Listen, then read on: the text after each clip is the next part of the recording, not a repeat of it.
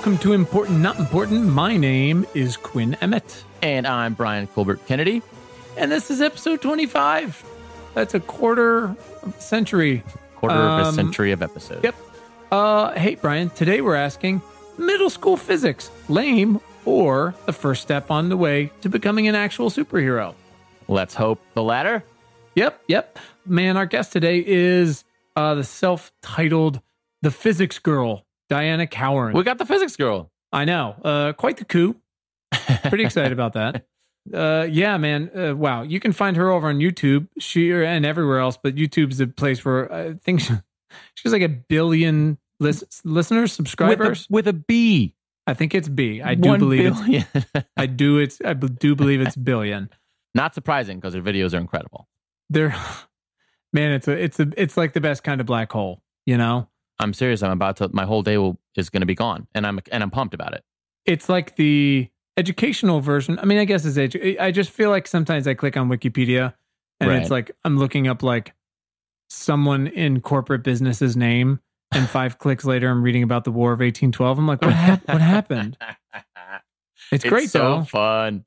Anyways, she's so so many followers. She must be so powerful. That's like a real platform for change or whatever you want it to be. She could do anything with those. I mean, what if she wanted to start advocating for crazy things like personal submarines, right? or just saying, or riding dogs to work, or fuck it. Yeah, no, fuck stop signs. Fuck those. She'd have like an army of people, and you would be right online. Oh, I would be there for sure. Number one army man. Yeah, sure. That's the title. That's the title, that's right? the rank. Yeah, number 1 army man. Jesus. Anyways, the good news is at least she's got an education. MIT, Harvard. She does. Worked at GE. No big deal. As always, and it's getting weird. That's Brian's resume too. I have the same stuff on my resume in the same order. Yep. And you guys never ran into each other. Surprising. You'd think at we any would of those places. Yeah. On the quad. Do they have a quad there? They must. Which one? At GE. Yeah, I'm sure GE has a. Yeah. Jesus. So Brian, we recorded that whole podcast. Yeah. And this intro, and you didn't know that I've got new headphones, Brian. Oh, you do? And guess what? They're not just new. This is very exciting. They are the ones. So, little context. Brian and my wife made me stop wearing my other ones that I love so much because my fucking robot vacuum ran them over. Murder. Found them one morning on the floor of my office. That must have been so sad. Destroyed them. Yeah.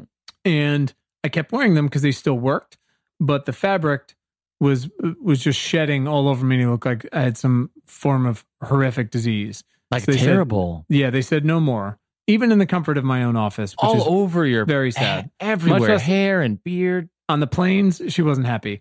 So anyways, I reached out to the manufacturer. They're Oppo, OPPO. Yeah. And it was the first thing I saw. Do you remember? They're fucking out of business. Oh, they're done. Right. They're not making anything anymore. But I reached out, and guess what they did? They replaced them for me. I got a new pair, the same ones. What? So happy. Yeah. That just seems crazy that they would do something so nice. I know. So nice. It was and I got them back in like 4 days, and I didn't even tell you. I'm so happy. It was totally my fault. Well, it was my fucking vacuum's fault. It's autonomous. Your vacuum's fault. It knows what it's doing. Flying cars, my ass. We don't even. Do you know what the first thing I listened to in them was? It wasn't your voice. Do you know what it was? Are you sure it wasn't my voice? Because that's what I was going to guess. I'm positive because it's a very different feeling. Well, I haven't seen this movie yet, and I don't even know if I'm going to. Have you heard the soundtrack to The Greatest Showman? Nope. You haven't? No. It will change. I mean, again, there's a list of like 3 very specific things I've told you would change your life. You won't do this one either.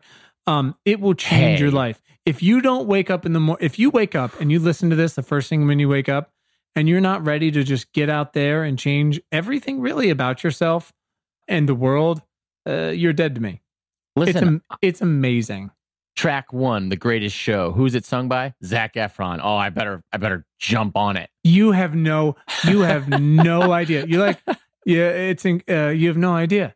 No, come on. I'll listen to it. You've made quite a statement now. So I'm going to ask you, we're recording again in 3 days? Yeah. You better have run this thing into the ground by then. And I guarantee you listen to it once, you will have. Put it on before you go do whatever What are the workouts you're doing with a superhero? Who is it? It's for Deadpool. I'm doing Deadpool workouts. Deadpool workouts. Great. You can find those on our Instagram. Listen to it before and during your Deadpool workouts, and you might finally get through those push-ups. You think this is seriously a good soundtrack to listen to for working out? I could not be more serious. Okay. I'm going today after this, so I'll be listening to this in no time. If I do get this treadmill desk we talked about offline, if I had a treadmill desk and they say you walk like 6 to 8 miles plus Greatest Showman, I mean, we might not need an extra employee. I might be so inspired. I mean, how many times do you have to listen to the Greatest Showman soundtrack to equal 8 miles of walking? How many hours are in the day? It doesn't matter. Wow. You just keep it playing. You just keep it playing. Yeah. I want to get into this for a minute. I feel like we could have a whole separate podcast about this because I'm so fucking upset about it. Very sorry. We don't usually talk about the guest's Trump book club pick ahead of time. But ahead of time. But in putting together the show notes, you revealed to me that you've never read Harry Potter. I have not read any of the Harry Potter books. I think I saw 3 of the movies, maybe 4. And I'm not even mad about it. God damn it. How do you not tell me this stuff? Yeah. Before we start a professional relationship. Let me know what things I need to tell you and not tell you before we get into a professional relationship, and then I will. Hey, Quinn, here's the deal. I've killed people, and I have a few warrants out, and I have unpaid parking tickets, and I've never read Harry Potter. Those are the 3 things that would disqualify you. Right now, I've only got one of those 3 though. So can we be cool? How could you? I mean, by the way, the movies are great, and they get so much better as they go along, because again, they're advancing in sophistication and complexity and more serious. You didn't even watch all of them. You don't know. I saw. You're just saying that. Of them. Saw a handful of them. You didn't even finish them. Saw a small handful of them. That's not a hint. 3 is not a handful. A small handful implies a degree, not a number. That would say like small hands. 3 fingers is not a small handful. That's 3 fingers worth. Well, I have all of my fingers, to be clear. You know what? I'm just too upset to get into it. They don't want to deal with this. People come to us for light and positivity. Not this shit. Do they? Do they? Speaking of light and positivity, there we go. Segue. Let's go talk to the physics girl, because no one's ever been more excited about science, and goddamn do we need it these days. God, she's so great. Okay, here we go. Let's do it. Bye. Our guest today is Diana Cowern, and together we're asking, middle school physics, lame or the first step on the way to being a superhero? Diana, welcome. Yeah, thank you. We're so pumped to have you here. I don't know if I'm an expert on middle school physics. You will be by the end of this. Don't worry. Great. Okay, so maybe you're not an expert, maybe you are, but tell us who you are and what you do. I'm Diana Cowern. I run the channel Physics Girl, so I'm the host and mostly the writer, researcher, creator, curiosity wizard. I don't know. Yes. God, that's a great title. I've been working on it. I'm the person who created Physics Girl, which is a YouTube channel that just crossed 1 million subscribers. Hell yeah, I noticed that. Congrats. Thank you. Yeah, thank you. So 1 million people at least have wanted to know a little bit more physics. It's all about science. I did a physics degree and was sort of unsure of what I wanted to do with my life. And this was a side project that took off. So that's what I do. I'm very thankful for my job. And I love that. I think it's important, however, and we don't do this with everybody because we kind of dig into it, but talk to me a little bit about your academic and professional experience that kind of led you to this, because you're not like us, a couple hacks who just started a podcast because it's cheap. You actually have a scientific background, and it's kind of bonkers. Can you go into it a little bit? Pretty impressive. Thank you. I've never been described as bonkers, but I will take that. It's such a good word. It is. It's a great word. I started a YouTube channel for the same reason, because it was cheap. It wasn't meant to be a science channel. And I think that's what people are always surprised about, that this was not. Most YouTubers you talk to, I'm going to call myself a YouTuber and then I'm going to regret it later. Yeah, Nice. But most YouTubers you talk to started their channels just because they're passionate about the thing that they talk about, or they're into it. Like they like making videos, they like creating, they like making media around a specific interest, which for me was physics. But I started the channel originally just to blow off steam after a really, really difficult degree in physics, feeling like I had no idea what I wanted to do with my life after having spent 4 years studying one thing and then no idea what direction to go with a career path. And what was that one thing for everybody? Physics. It was physics, yeah. But specifically, anything that you were really digging into? I mean, I did some research. I guess to get super nerdy, I did an optics lab. So we made holograms. Fucking cool. It was so fun. We did optics, and then I did some research in dark matter. So I was doing a little undergrad research experiment looking for dark matter, which has not yet been found. Yeah, so I wasn't successful. No. I wasn't successful. Scientists in general haven't been successful. So I don't feel too bad about my undergrad failure. Was that so awesome to study, though? That sounds incredible. I mean, or is it just frustrating because it's not there? I think like the thing about science is that like it's so cool in concept, but the experience of it, it involves, like a lot of wires and a lot of setting up of experiments and failure and like looking at a ton of data, sitting at a computer much more than you'd expect. Mm-hmm. So yeah. Dark matter feels like one of those things. Man, if we find it / figure it out, it's going to change everything. But for now, it seems like one of those things you mention and people are like, really? That's the thing that makes up this a supposedly huge percentage of the universe. That's the best we got. It's crazy. Right. It's crazy. Right. Can't wait till we find it. The way I used to think of dark matter is it's like the wind. Like you can't see it, but you can notice it in other ways. You can't directly observe it, but you can see that it moves your hair. You can feel it. Right. Like there are these other things. So we know dark matter is there because of all these other things that it does. Uh-huh. And we have so many different things it does. Like, wind moves the trees. It moves your hair. It makes like if you can feel it, it makes you colder. There's all these things that tell you it's there. And the same is true with dark matter, but we still haven't seen it. So it's hard to know what it is. I just finished a book called Dark Matter. It was fantastic. Oh, it's a great book. Awesome. So good. Who is that? Blake Crouch is the author. God, not read it. I was too busy doing the experiments, I guess. It is so fun. I mean, it's just fictional, but it's just such a good read. Yeah, it's a good one. Fantastic. I'll have to check that one out. All right. So let's set up our conversation for today. Yes, we are big believers in action-oriented questions. Clearly, you are as well, Diana. Curiosity drives, everything, and in this case, we need to drive change. We got some shit to fix. So, so that is that's going to be our angle today. Does that sound cool? Yeah, that sounds great. Awesome. So Diana, to put you right on the spot, we start with one important question to get the heart out of why you're here today. So instead of telling us your life story, which I will fully admit I just did, we usually like to just ask, little one, why are you vital to the survival of the species? Be bold. Be bold. Man. You've got 1 million people. You have a congregation, a large congregation of humans that hangs on your every word. So let's hear it.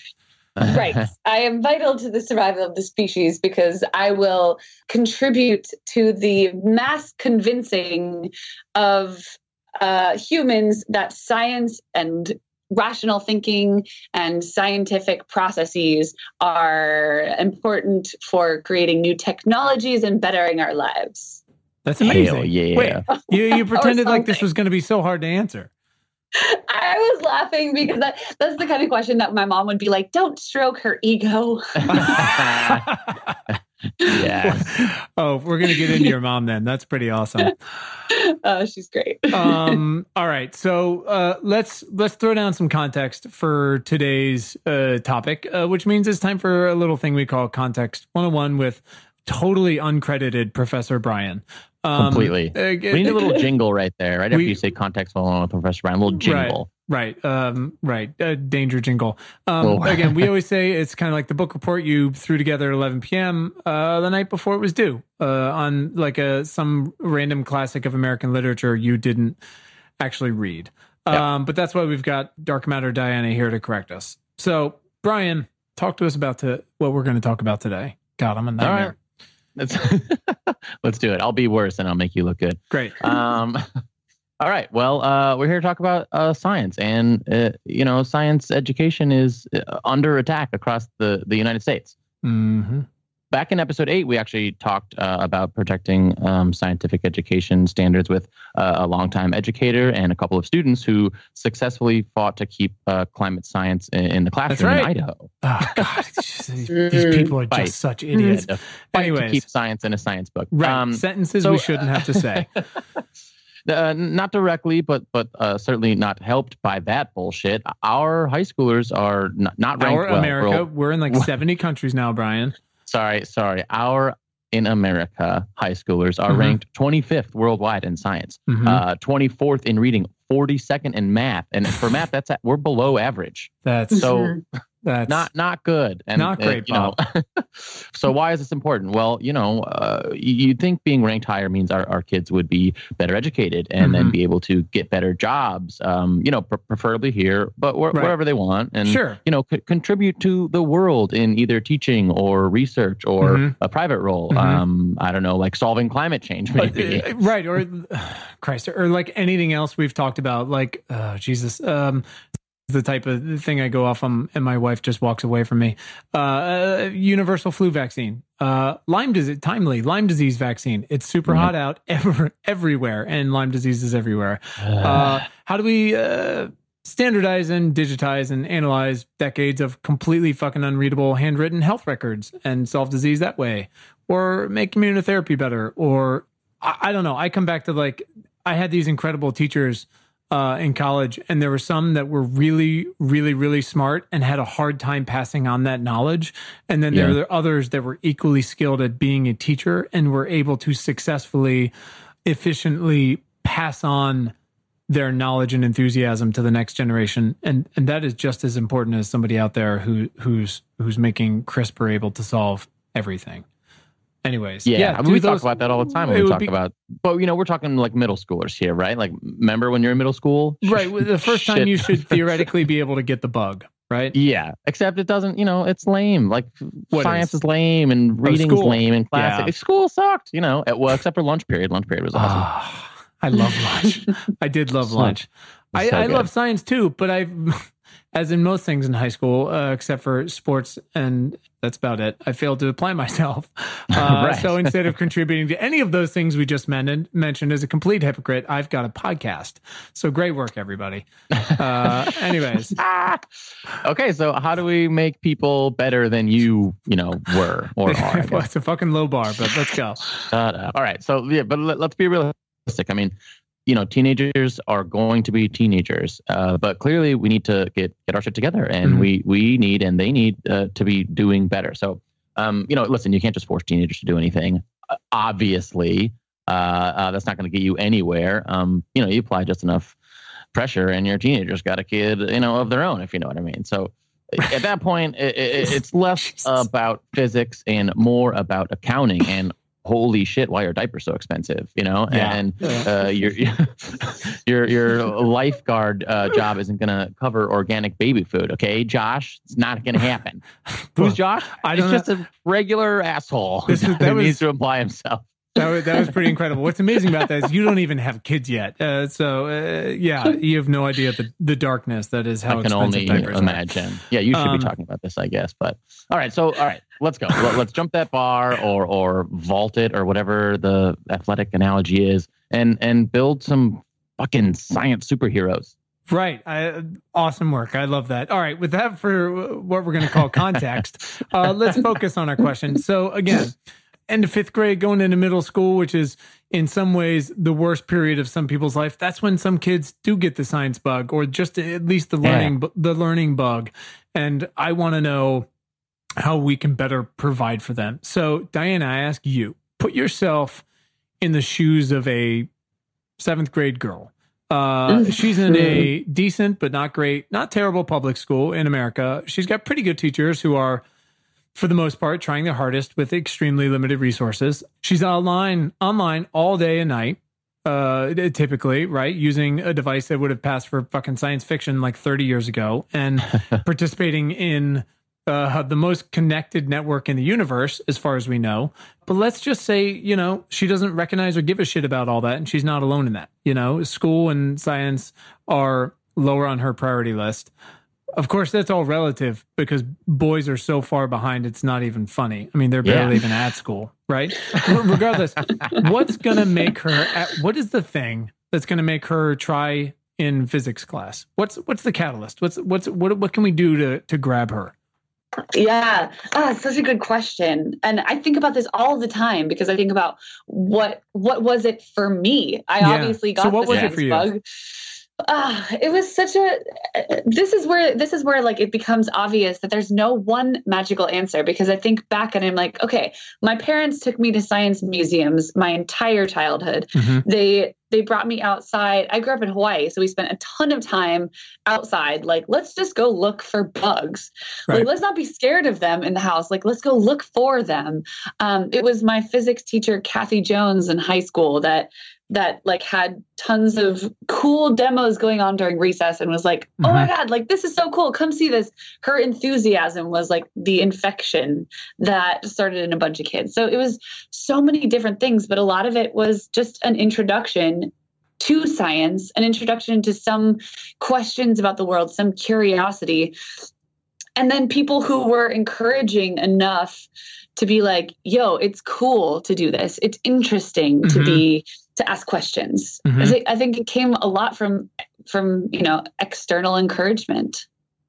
I mean, I feel like that is so important. I heard somebody, and I've got a like a legion of small children that I know about, and I try to school them all this, or even better, lead them in the right direction and see what happens.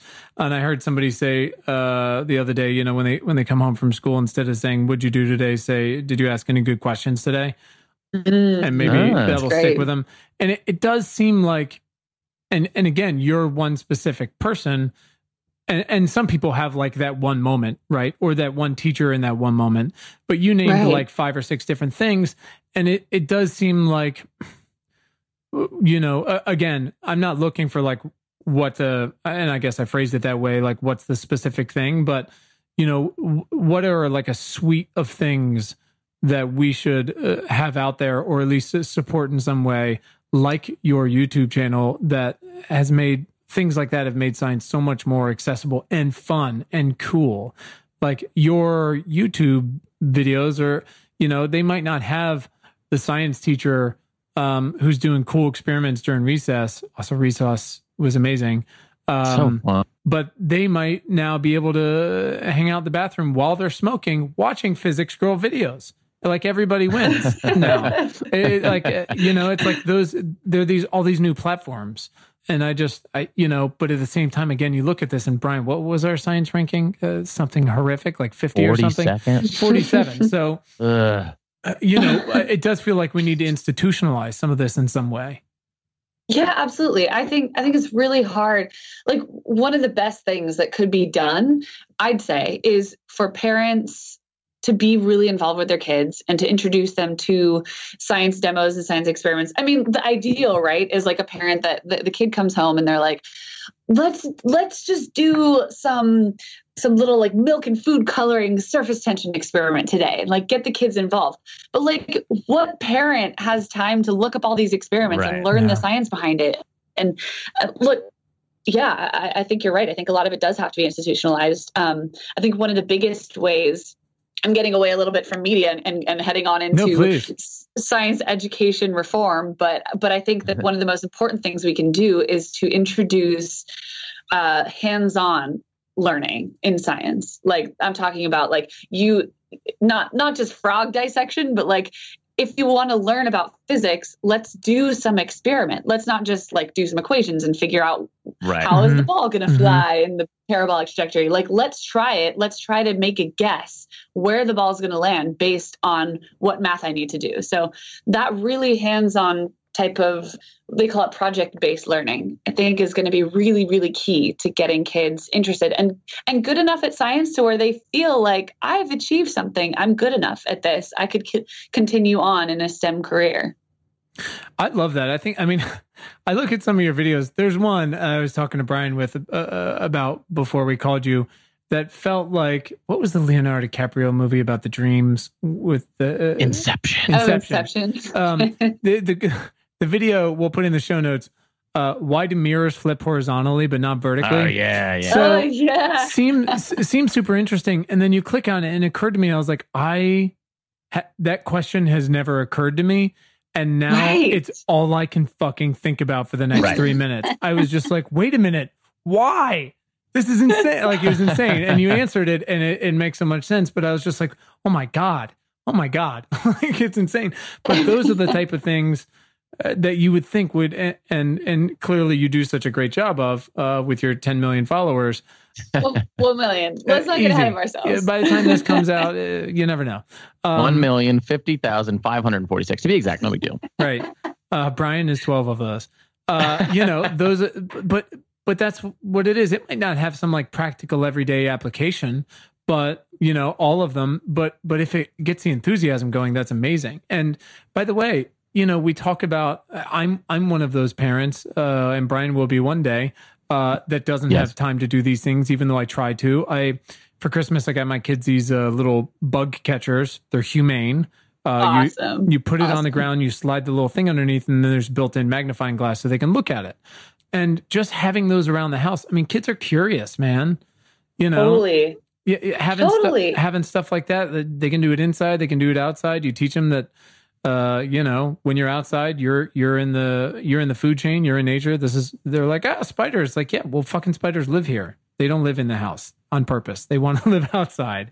You're in their domain. And I don't know. I feel like that to me, sometimes at least, helps take the pressure off. Like, I can't do an experiment directly with all three of my children every day after school. Yeah, absolutely. And there's so much media out there. Like, I don't want to say like, yeah, put kids in front of the computer. That's going to get them more interested in science. Right. But like, the truth of the matter is that kids are spending so much time on phones, on the internet, in front of screens. Right. Why not turn that time into time when they could be starting to build their curiosity about science? If they're going to be on there. Right. Exactly. There's blog posts. There's even apps that are meant to get kids interested in science. There's YouTube channels. Woo! Yeah. All about science. There's tons of material out there that people are designing to be easily accessible for kids to start getting interested in science, so that it doesn't have to come just from a parent who happens to know a ton about science. Let's be real. If I ever have kids, I'm going to be like, let's do experiments all day. Yes, you are. Oh God, those poor kids. On the kids. Oh, yeah. Wait a minute. I don't. You probably shouldn't say that out loud. No, it's amazing. But what occurred to me though is like, you're right. Like, all right, here's the deal. They're going to be on their screens. Fine. Like, meet them where they are. But what if, half their screen time has to be Physics Girl or something like that, where it's just, or even if you're a parent, take 3 minutes and watch the Mirrors video or one like it, and then just, hey, look, there's your experiment you can do with your kid. You don't have to actually think them up because Diana thought of all of them for you.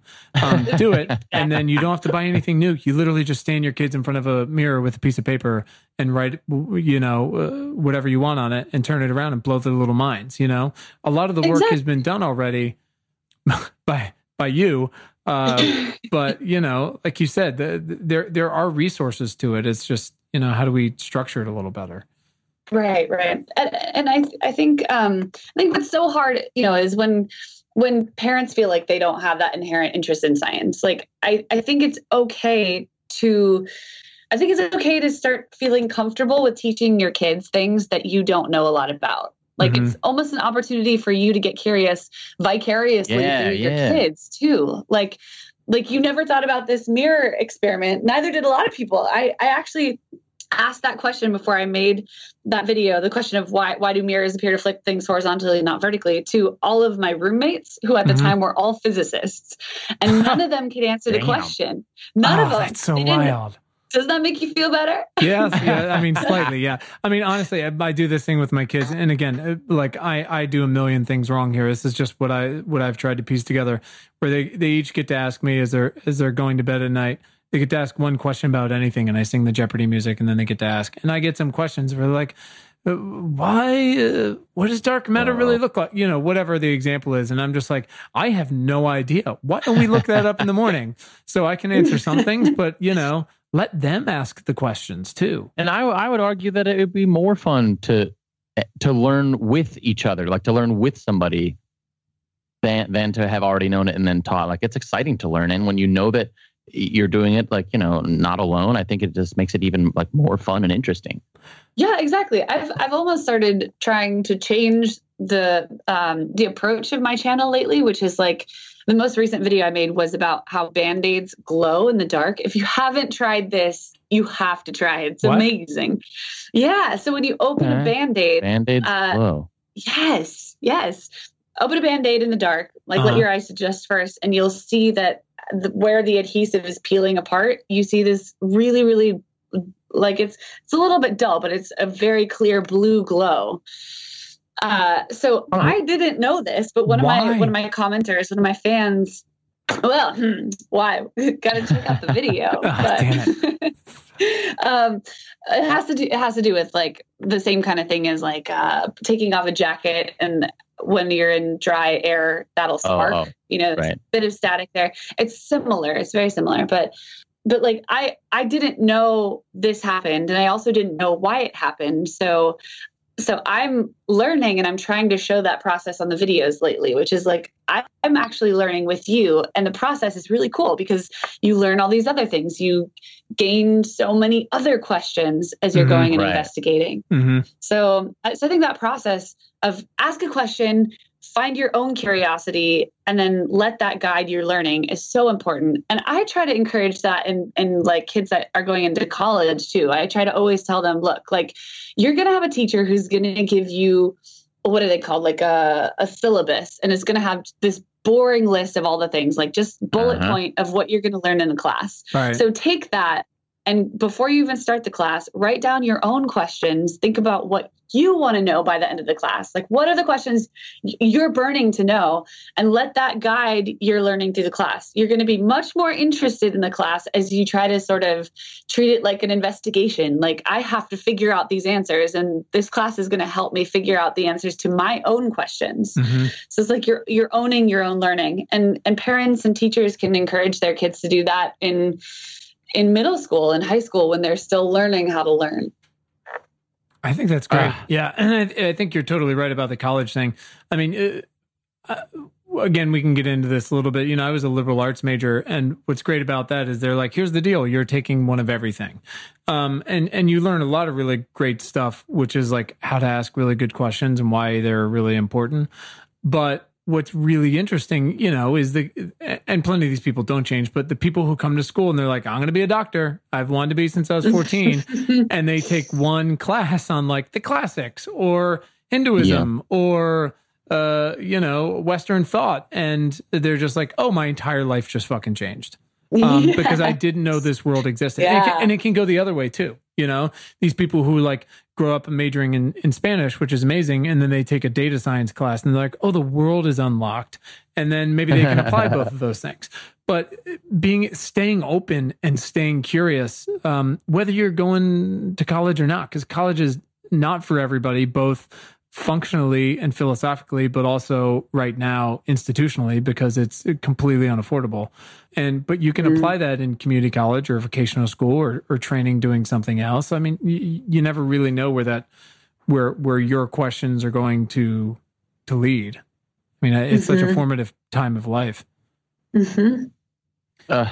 I wanted to make one quick shout out though. I was trying to think and I just scrambled and grabbed my iPad. There's in the limited screen time I give my kids, there's one company that makes these. I'm sure there's a bunch of them. There's a company called Tiny Bop, and they make these just excellent games from like ages, I would say 4 to 10, 12. And there's all these different, and they're all basically sort of ecosystems or how things work and the way you can explore these things that just everyone's like, oh, physical books. And I love physical books, but these things didn't exist 10 years ago. And there's one on the human body, the earth, mammals. You can see breakdowns, all these things and make them interact. Coral reefs, plants, how machines work, homes, the weather. Damn. And basically kids go in and they can literally like for the human body one, you can feed it food and you watch the cross section of the food being eaten and going through the body and how it affects everything. Or you can make somebody run and you can see how they breathe and how they perspire and how the heart beats and all this stuff. And it just blows my kids' minds. That would have been so great to have when we were kids. Yeah, that didn't fucking exist. Awesome. Like Mr. Rogers did his best, you know. Absolutely. But that stuff is crazy. That level of interactivity and how it's dumbed down. So, anyways, I just want to give those folks a shout out because they do an excellent job. We'll put that in the notes too. I've never heard of those. I'm a huge proponent for like DIY home experiments. I don't have a ton of these on my channel because I tend to just sort of talk about whatever is interesting me at the moment. But I have some that are like experiments you can do with materials you just have at home. Like you probably don't have to buy anything extra. There's ones like just sprinkle some pepper on the surface of water and then touch it with soap, and the pepper will all quickly, like it doesn't jump, but it spreads out to the edge of the plate of your surface of water. Yeah. What the hell is that all about? It's surface tension. Oh my God. There's all this. Anytime anyone asks me a question like, how does that work? What does that work? I'm like, I can't help myself. I'm like, I want to tell you. Seriously, the excitement in your voice is just phenomenal. I love it. I love it. That is why I do what I do. I mean, I can't imagine myself in any other job. Like as soon as it comes to a moment where like, how does it work? That's when, I beam because I'm interested in science, and it's like being able to potentially pass that on to someone else. That's why I do what I do. Right. That's awesome. But yeah, there's tons of those DIY science experiments. So like just even Googling like at home experiments with ingredients found at home, there's tons of material out there. I wish that there was one place I could point to, but like that's a really quick, easy way to find something that you don't have to purchase anything extra. There's easy to find just stuff around your house, right? Yeah. How to do these like at home experiments. That's so great. I just do not remember being so excited about science, and I feel like if I had what were you into, Brian? Lunch mostly. No, I know we fucking talked about that, but besides lunch. I actually really did like math. I was really into school until I got to be until I was like a junior and senior in high school, and then nothing really interested me. But science didn't grab like the amount of interest I have in science now. Even if I just had a little tiny piece of it when I was a kid, I would have been thrilled, and maybe I'd be doing something in science. Like do you have, maybe this is a better question for you then. Like, do you have any insight for why you stopped being interested? Because I think I'm a terrible case study for how to get kids interested in science, because I was encouraged. People showed me things and I was like, yes, this is amazing. I want to do it. But there are all these other people that by the time they get to high school lose interest. Do you have any idea why you did? I feel like what you've been mentioning already, which is, just the fact that I don't think my parents had enough time to like get me pumped for it. Mm-hmm. And then also in school, like I had some fantastic teachers in high school, but my science teachers across the board were, now that I think about it, they were just sort of like doing the job, Mm-hmm. I had other teachers who were much more like excited about what they were teaching. Right. I'm not kidding. Across the board in science in my life, like it was just, here's just like, let's just talk about this thing that I have to talk about with you right now for the next 45 minutes. How do we get through the projector slides? Yeah. Just not enough like passion coming from them. Not that I was also a punk kid, I guess, so maybe it's half my fault. But like, if you like as excited as you are right now, just telling us about your videos, like I can't imagine that if I was getting that much excitement out of my teacher, I would have just been like, "Fuck this." And again, we can't ask every teacher to have that level of excitement because, again, they're getting paid fucking diddly squat and have no resources. This is a really good moment to mention the website Donors Choose, where you can go and directly contribute to classrooms that need specific things. And it is so fucking incredible because you literally get handwritten notes back from the children saying thank you for this thing, and it is the greatest feeling on the planet. Oh my god! So I mean, if we're talking about institutionalized change, like just pay teachers more money. Yeah, come on. Yeah. Hey guys, it's Quinn. If you're listening to this, you obviously like podcasts, and you probably like music too. On Spotify, you can listen to all of that in one place for free. You don't even need a premium account. On Spotify, you can follow your favorite podcasts so you never miss an episode. You can download episodes to listen to offline wherever you might be, and you can easily share what you're listening to with your friends via Spotify's integrations with social platforms like Instagram. Spotify has a huge catalog of podcasts on every topic, including the one you're listening to right now. You can just search for Important Not Important on the Spotify app, or browse podcasts in the Your Library tab. Very convenient. And of course, you can follow us so you never miss an episode of Important Not Important. Spotify is the world's leading music streaming service, and now it can be your go-to for podcasts too. I really think that like education is the key to advancement in technology, to make just our populace making good decisions. And if that's something you care about, then voting for more money in education or politicians who are going to give more money to education, just to me seems like an absolute no-brainer. But what do I know? Right. Jesus. All right. So let's keep. Not that I'm frustrated or anything. No. What do you mean? Nobody's frustrated. Yeah. No. Everything's fine. Diana, on top of your built-in smarts, you have clearly worked your ass off to get where you are, and everywhere you've gone. And I want to keep talking about girls here. So that's it. Yeah, that's a good point. So.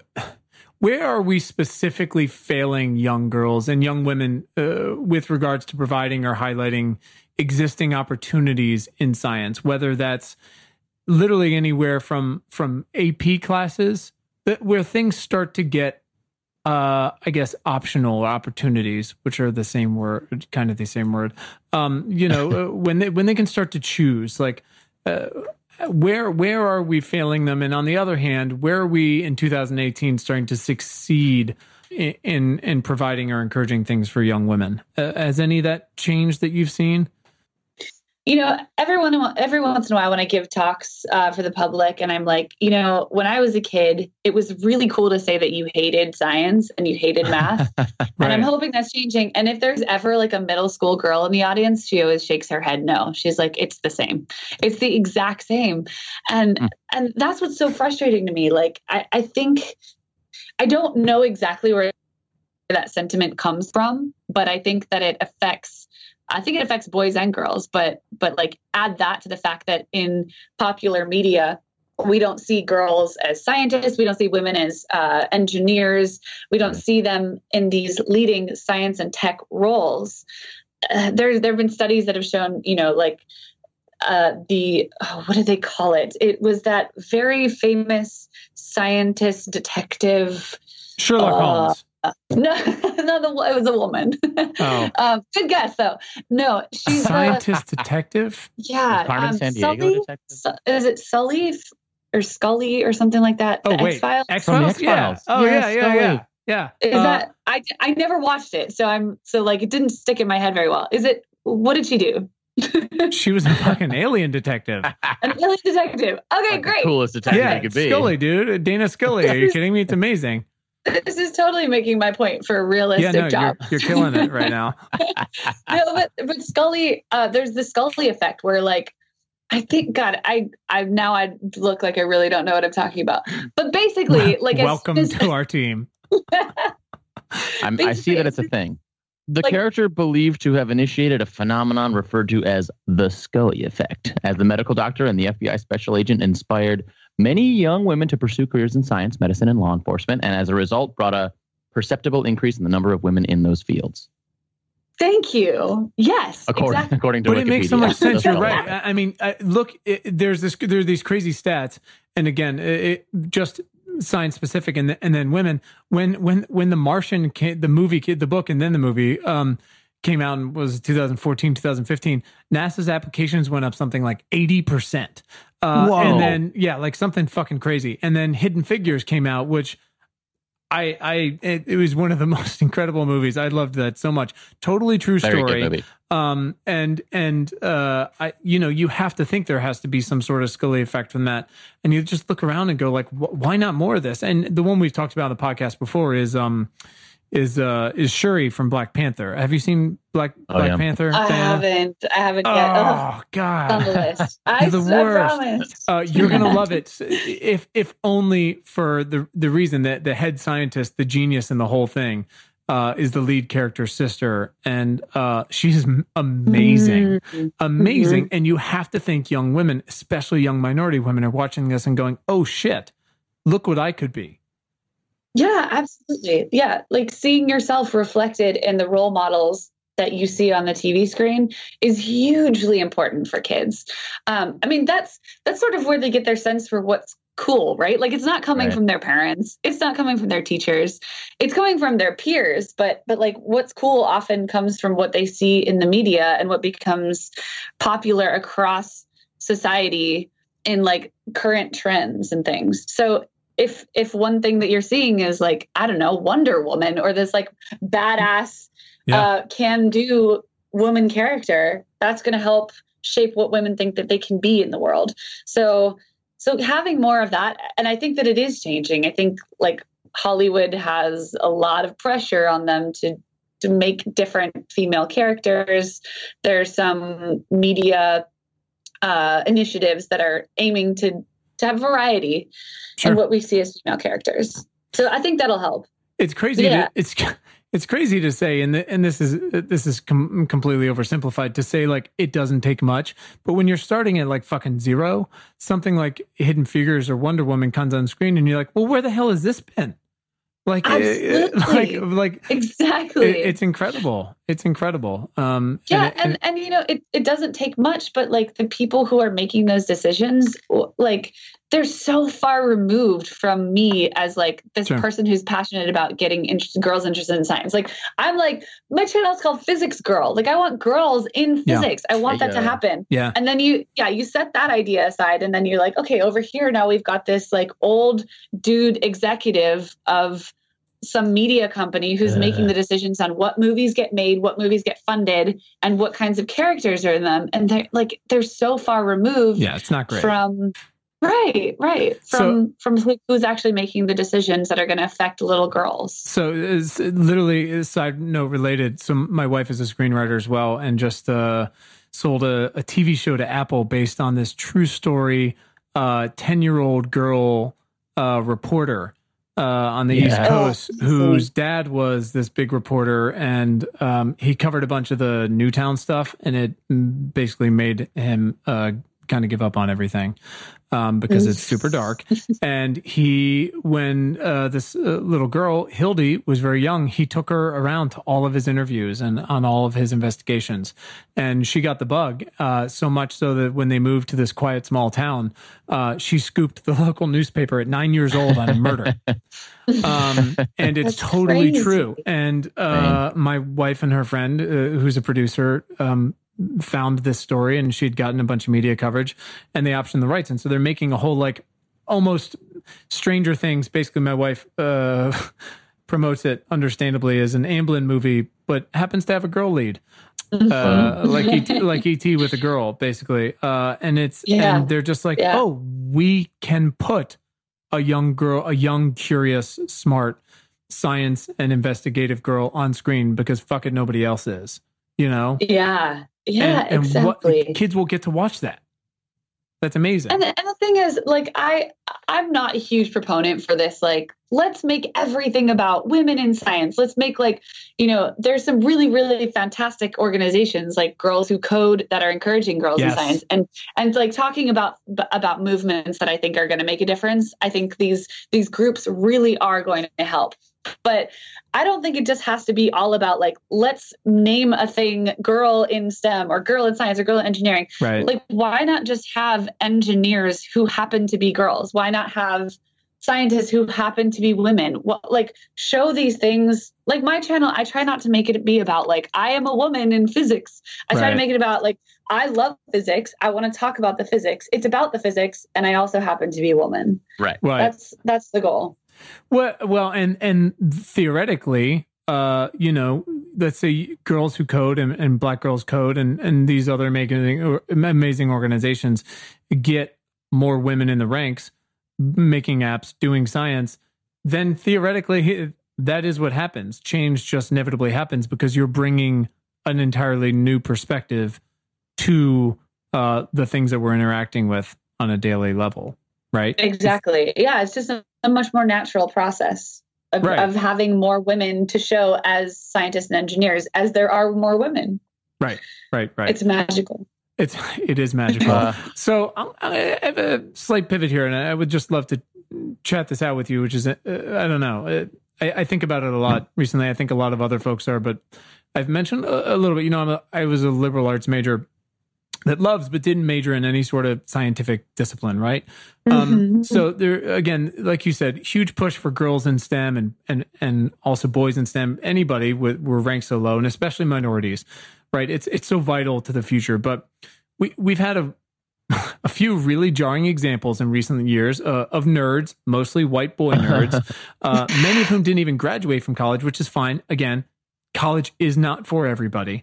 But these folks are in powerful positions, building tech products and failing to even think to ask the question, should I build or do this?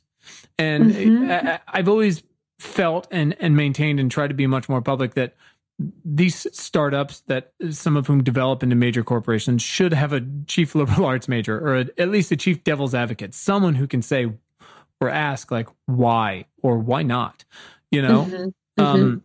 And I wonder if just girls are the answer here. I mean, boys are just so dumb. And I say that as a boy and as a father of a couple boys, and I have nephews and I've coached them. It's just like, it's a statistic at this point. Like, we just make decisions without wondering about the consequences. And a lot of times that can be like the right stuff, and we end up going to the moon, and it's great. And sometimes it's real bad, and Facebook ruined the world. So I don't know. I don't even know really what my question is here. I'm just thinking about loud because as someone who is so enthusiastic, but your job is literally asking questions. Why do mirrors flip horizontally but not vertically?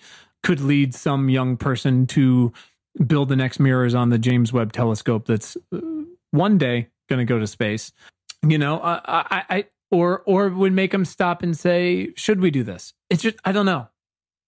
I've got a lot of thoughts, you know, around all the issues to do with getting more girls into STEM and encouraging them. Especially, you know, having very male dominated tech fields. And in fact, I had a very recent experience with a close friend of mine who, like you hear about these situations, but you never think you're going to come face to face with one. But he was hiring an engineering intern for his company, and ended up with two very equal candidates. One was a guy, one was a girl in engineering. It turned out that the girl was just a year behind, so she had a little bit less experience as far as coursework went. And so he was leaning toward the guy because of that. And I was like, okay, let's put this in perspective, that girls are not introduced to engineering nearly as much. The fact that this girl made it so far to be in engineering in college and to be given this opportunity to get an engineering internship, like she's the one we need to encourage and foster. Right. And the question was like, well, yeah, but she's like just a year behind. And I'm like, okay, your company has only had men for the 10 employees it's had. And so it's never gotten the perspective of a woman. It's never, like every decision that's going to be made is going to be made from the perspective of a man. So any products you end up selling to men or to women are not going to have been made or discussed by women at all. So this that to me was like such a, I know. It was like such a no-brainer. Like, yes, she has a few less courses. So like, I mean, on the scale, like it would slightly tip toward the guy as far as which candidate better, quote unquote. But like the benefits for having a woman finally in a company to give different perspectives far outweigh just, having the slightly better candidate. Right. And that's what I think that's the perspective that needs to change, that like, having a diverse group of people in your company is going to give diverse voices. It's going to change the decisions you make as a company. It's going to change the culture of the company, which we all know Uber could have used much earlier on. Right. So I think like having these discussions and being aware of these kinds of situations. He ended up going with the girl, by the way. Nice. God, that never actually goes that way. Amazing. I know. I think it's because he talked to me about it. But no, but but it's so funny you say that, because like the slightest intervention, I don't know, and we are not going to get into this. If you've interacted with the online dating stuff at all, which is, at one point was totally crazy. I remember one of my friends was like, this is 15 years ago, I met somebody on Match.com, and I'm like, what the fuck is Match.com? And now it's everywhere and it's everything. But the story of Bumble is so interesting. It's led by women who used to be a part of bigger things. And that entire company is sort of built on the ethos of that devil's advocate thing that I mentioned. It was the technology is all there. Like their product is wonderful and very impressive, but it's built on a question, which was, what if we had a dating site but only women could get in touch with the men? Right. Men on Bumble, men cannot reach out to women.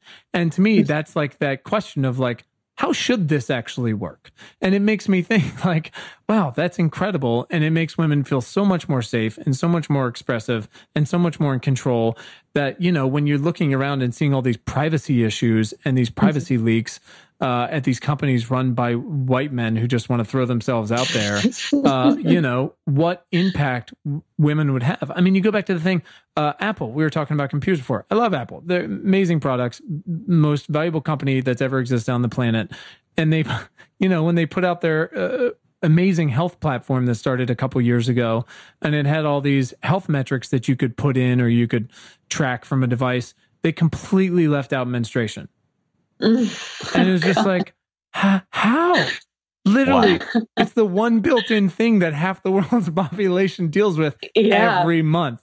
And it's because it's a bunch of 60-year-old white dudes. And they're great, but come on, like you said, just having them there overcomes whatever credit short that girl is of working at the company.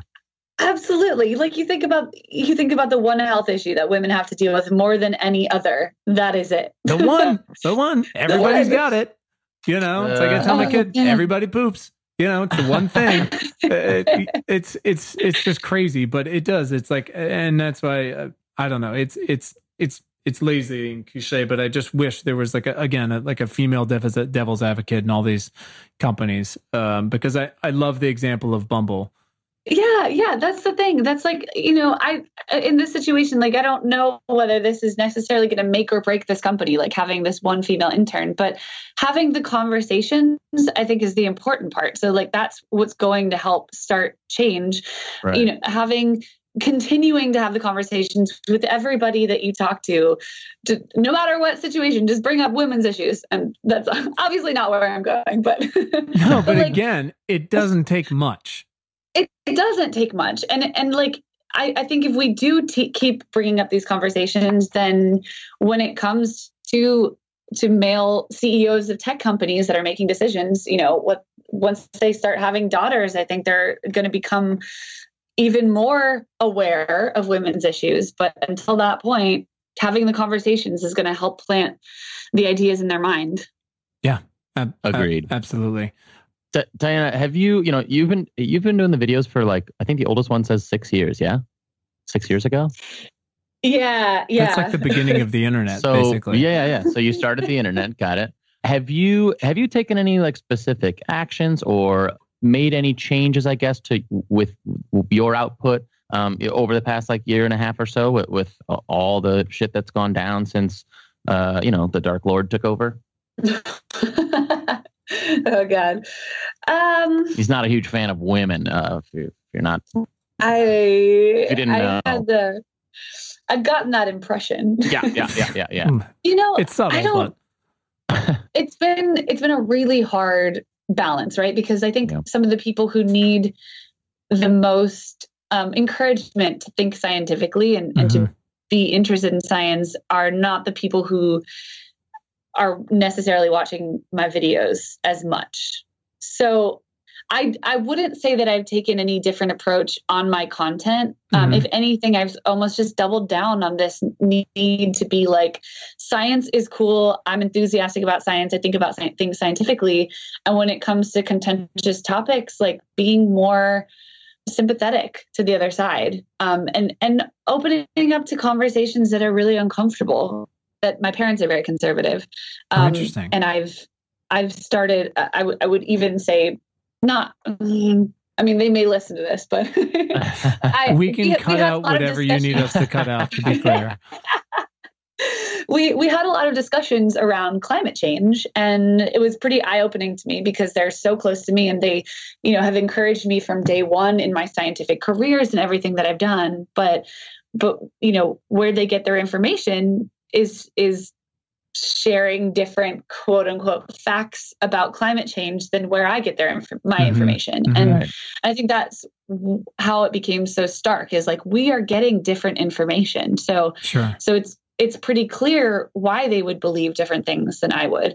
But I think what started to change their mind was my passion and was my like determination to talk to them about it, despite the fact that it was very uncomfortable and very awkward for all of us, for both of my parents. Who has initiated most of the conversations?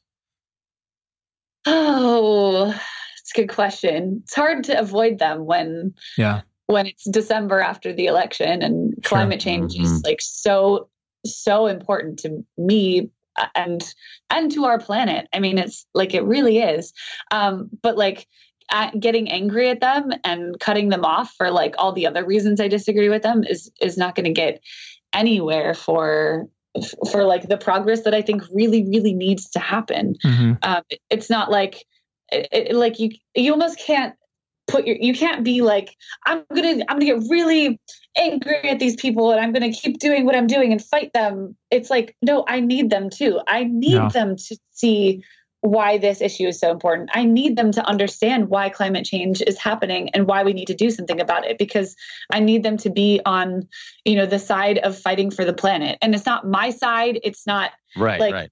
It's not like I'm just, just a scientist. I'm just like a science communicator who knows why these issues are so important. Right. Just based on scientific facts and reality. So I need them to talk to me about it. Well, I think the attitude's so important, though. Like we had a little series, and we're gonna have some more coming up with folks that we might disagree on a whole bunch of other issues with, right. But we happen to agree on climate change, whether there's religious or they're conservative for one reason or another. And I think nobody likes being yelled at and being made feel less than or stupid or very wrong in something they believe in. And I think it's really important for progressive folks, liberals, Democrats, whatever you want to call it, scientists, however you lean, to make sure that, a lot of the disconnect does fall on our lap. And it's important for us, like you, I think, said so well there, our attitude shouldn't be, you're wrong, you're ruining everything, as much as we might feel that way. If we approach every one of these interactions that hopefully develop into a conversation with the attitude and angle of, I need this person to understand, then it will make a difference, because so many people are already on board, but it's just not quite enough. And if we get, like all these other people You're just in the bubble, and that's fine, and we can talk about that stuff, and it's comfortable and it's easy. But getting that last percentage of people on board will make an incredibly huge difference in a serious race against time, and changing our attitude to how we approach them, and again, hopefully having conversations with them. It's not going to be the first conversation that gets it done, but changing that attitude and that mindset makes such a difference. Absolutely. And I think what helps them a lot was this personal conversation rather than like me sending them articles and arguing from a political standpoint. I think, in fact, like I don't, well, at least up until that point, didn't follow politics too closely. And I think they know that I don't get most of my information from like the news and from politically leaning sites. When it comes to climate change, I get it from scientific papers, from friends who work as climate scientists. And so like knowing that I'm very integrated in the science community and I'm coming from a scientific perspective rather than a political perspective, I think was really important to them. You know, at least listening to my tearful pleas. Sure. It's hard, man. It's hard. Yeah. That's awesome though. I mean, those personal stories and those personal success stories do matter. And I think help mobilize our listeners to take that step. It's super easy. My wife and I were talking about this. It's really easy when you live in Los Angeles, New York, to go join 500,000 people in a march because you know that basically everybody agrees with you. But it's a lot harder either in your family, like you've got going on. And I think a lot of people have going on, or your extended families at Thanksgiving or whatever, or on vacation, or just in your town to go and protest with 10 people, knowing that there might be 20 people on the other side who disagree with you, and just screaming at them is fun, but doesn't get a lot done. And finding those, and that's why we always try to get pretty specific with this and build action steps of things that have worked or could work to just move the needle, man. Right. Pretty important. Who else should we talk to? Who else do you really love is someone that, whether big name or we love small names, folks that nobody's ever heard of. Like, you know, when we talked to Gautam, Dr. Gautam Dantas, who literally is the guy who discovered that bacteria was eating the antibiotics that we feed them. And then it's not great that is happening. And people wrote to us and were just like, holy shit. But yeah, you know, we want to talk to, again, existentialists, the things that are, we want to answer the questions or ask the questions, at least, of the things that are facing folks right now or in the next 10, 20 years that are affecting most of us, or they will be very soon, and bring on someone who can help speak to those things. So if you have anybody in mind now or later, that would be awesome. Yeah. Have you guys done anything on CRISPR or gene editing? I've wanted to. I want to find the right people, but they're a little in demand right now. So if you have any contacts, that would I have a great one. So my friend Vanessa, who runs a YouTube channel called Braincraft, made a 30-minute documentary all about CRISPR, talked to a ton of the scientists behind it. She's a neuroscientist herself, but her documentary was recently featured on Last Week Tonight with John Oliver. Oh, nice. Wow. Yeah. So I would love to talk to her. She's a great one. I would love to do that. Digging into that, I think, will blow people's minds. Absolutely. She's done a ton of research on it, is very deep in it. And she's Australian, so fun to listen to. Nice. Up in our international game. Thank you. Yeah. There you go. That's awesome. Thank you. And yeah, if there's anybody else, you can always send it to us later via carrier pigeon or smoke signal. So listen, let's summarize a little bit. And I think we touched on a lot of awesome stuff. What our listeners and progressives, and in a lot of cases, parents or teachers can do in general to help take action on this front, which is, just, again, it's great to make scientific superheroes like you, but to just get people enthused about it, very young people.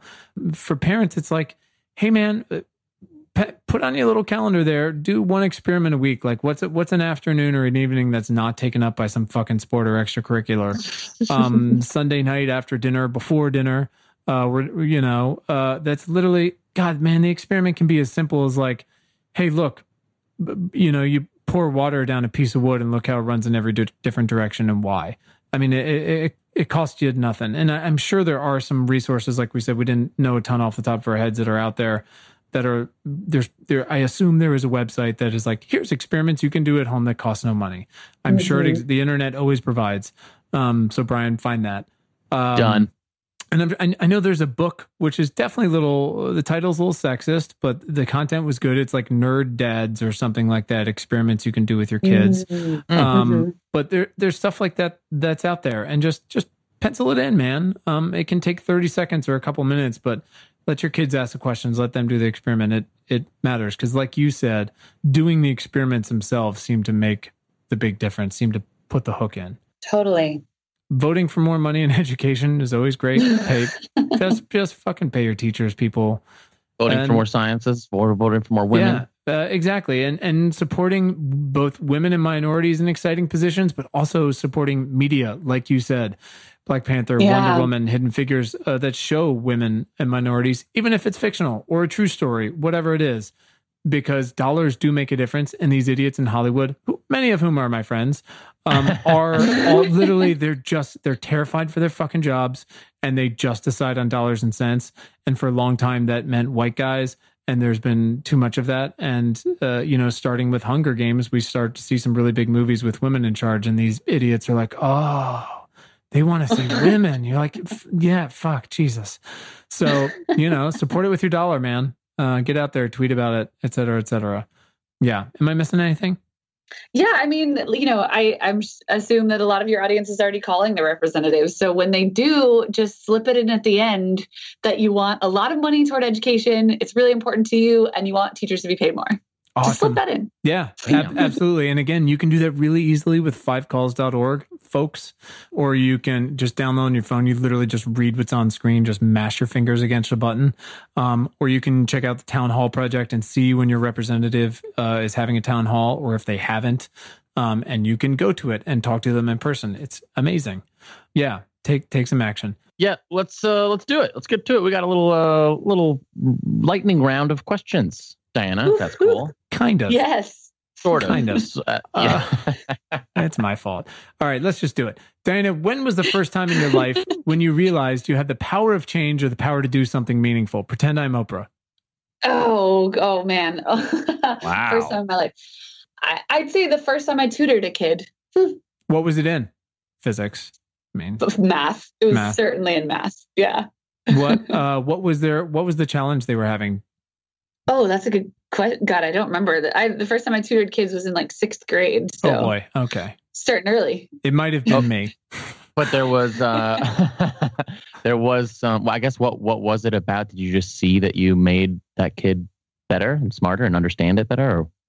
Yeah, I think it was like, I loved tutoring so much, because I was like, okay, this kid is struggling. They don't have that much of an interest. I can, one, be enthusiastic to show them somebody who's interested, and get them, the enthusiasm is pretty contagious. So that helps. And two, by the end of it, like, they're able to do these problems in a way that they never could, just by having somebody who one-on-one cared enough to make sure that they could sit through and do a problem all the way through by themselves. That's awesome. We should also note that there's a lot of other contagious stuff too that's not good. And if you tutor enough kids, you could make someone that helps to solve those things. So everything comes around. Diana, who is someone in your life that's positively impacted your work in the past 6 months? Oh, man. I'm going to say Simone Yetch. She's the queen of shitty robots. Awesome. Oh, wait, She just had the brain surgery, right? Yeah. She's incredible. I mean, for so many reasons. Both what she does, similar to you, but also what she's going through and the way she's documenting it. I know. And she's one of my best friends. And awesome. I feel like she's younger than me, but has been sort of that female role model that I never had for things outside of science, for things that are like how to deal with women's issues in a graceful yet hilarious way. Yeah, she inspires the hell out of me. We'll definitely put that in the show notes, and we're thinking about her and her recovery as well. Yeah, she's doing well. That's awesome. That's awesome. Yeah. You talked a bit before about where you do not consume the news, but how do you consume the news? Where specifically? Where can we point people? I don't much anymore. But I'd say I mean, there's like Scientific American and Physics News, and I consume a lot of like university news. Mm-hmm. Like as far as science news goes, like university press is really cool. So like MIT and Harvard and Stanford, sort of their scientific announcements, the big announcements that come out from there are always really good. They're well written, they're short, and they're usually really interesting things that are coming out of universities. Awesome. Yeah, that's awesome. I didn't even think nobody's answered that yet. I like that a lot. Makes me sound smarter than you I am. sound so smart. It's very intimidating. I don't go there that often. I'm not going to pretend too hard. Okay. Next question. If you could Amazon Prime one book to Donald Trump, what would it be? Oh, good question. Anything. We've had a huge variety of wonderful answers. And so, basically we've made an Amazon wish list, and it's public, and folks can go there, and they have. You can click on a book, and it just sends it via Amazon Prime to the White House. So I was going to say Harry Potter. Yes! They're like yeah. very, very simple lessons of kindness. They even have illustrated ones now. The difference between good and evil. Yes. Oh my God. That's good. Nobody has anybody said Harry Potter? I don't think so. No, I don't think so. That's crazy. My sister's going to be so excited. I love Harry Potter. I am a huge Tolkien nerd. And so I just totally refused to read Harry Potter first, because I was like, it's for babies. And she's like, you're an idiot, which is fair. And then finally, as is usual, she just totally guilted me into it by buying me all of them for Christmas, 12 years ago. And would just looked at me with these puppy dog eyes. I was like, oh, fine, of course. And then I read them all in like 3 fucking days because they're amazing. I live like I'm not surprised. I live like a mile from the Harry Potter world in Los Angeles. Oh, wow. Okay. It's amazing. I dress up all the time. It's pretty great. I dress up. So, with or without the kids. Look, we don't have to get into that. Okay. This isn't about them. All right. This has been great. Hey, great. Where can our listeners find you online? They're sort of all over the place with the social medias, but youtube.com/physicsgirl is the easiest way. Yeah. And then I'm on, Twitter and Instagram and Facebook and stuff with other science stuff, at the Physics Girl for the rest of the stuff. Gotcha. Awesome. Yeah. Awesome. Well, man, thank you so much for your time today, Diana, and for all that you do, and we'll keep on doing. We need you to keep kicking ass out there, so please do that if you could. Yes, please. I appreciate the encouragement. It's been fun. Well, we're fully depending on you, so it's encouragement, but like groveling too. No pressure. Yeah, no pressure. I have so many videos to watch now on Physics Girl on YouTube. Awesome. And then show them to all the kids that you know and you cross in your lives. Awesome. So awesome. Brian knows a lot of kids. All right, Diana, we appreciate it. Thank you so much. I just like kids. All right. Let's let her go, Brian. Let it go. Oh, yeah. Right. We'll talk to you soon. Thanks so much, guys. Right. Thank you. Bye, Dana. Have an awesome one. Ciao. See ya. Bye, you too. Thanks to our incredible guest today, and thanks to all of you for tuning in. We hope this episode has made your commute or awesome workout or dishwashing or fucking dog walking late at night that much more pleasant. As a reminder, please subscribe to our free email newsletter at importantnotimportant.com. It is all the news most vital to our survival as a species. And you can follow us all over the internet. You can find us on Twitter at importantnotimp. Just so weird. Also on Facebook and Instagram at Important Not Important. Pinterest and Tumblr, the same thing. So check us out, follow us, share us, like us. You know the deal. And please subscribe to our show wherever you listen to things like this. And if you're really fucking awesome, rate us on Apple Podcasts. Keep the lights on. Thanks. Please. And you can find the show notes from today right in your little podcast player and at our website, importantnotimportant.com. Thanks to the very awesome Tim Blaine for our jammin' music, to all of you for listening, and finally, most importantly, to our moms for making us. Have a great day. Thanks, guys.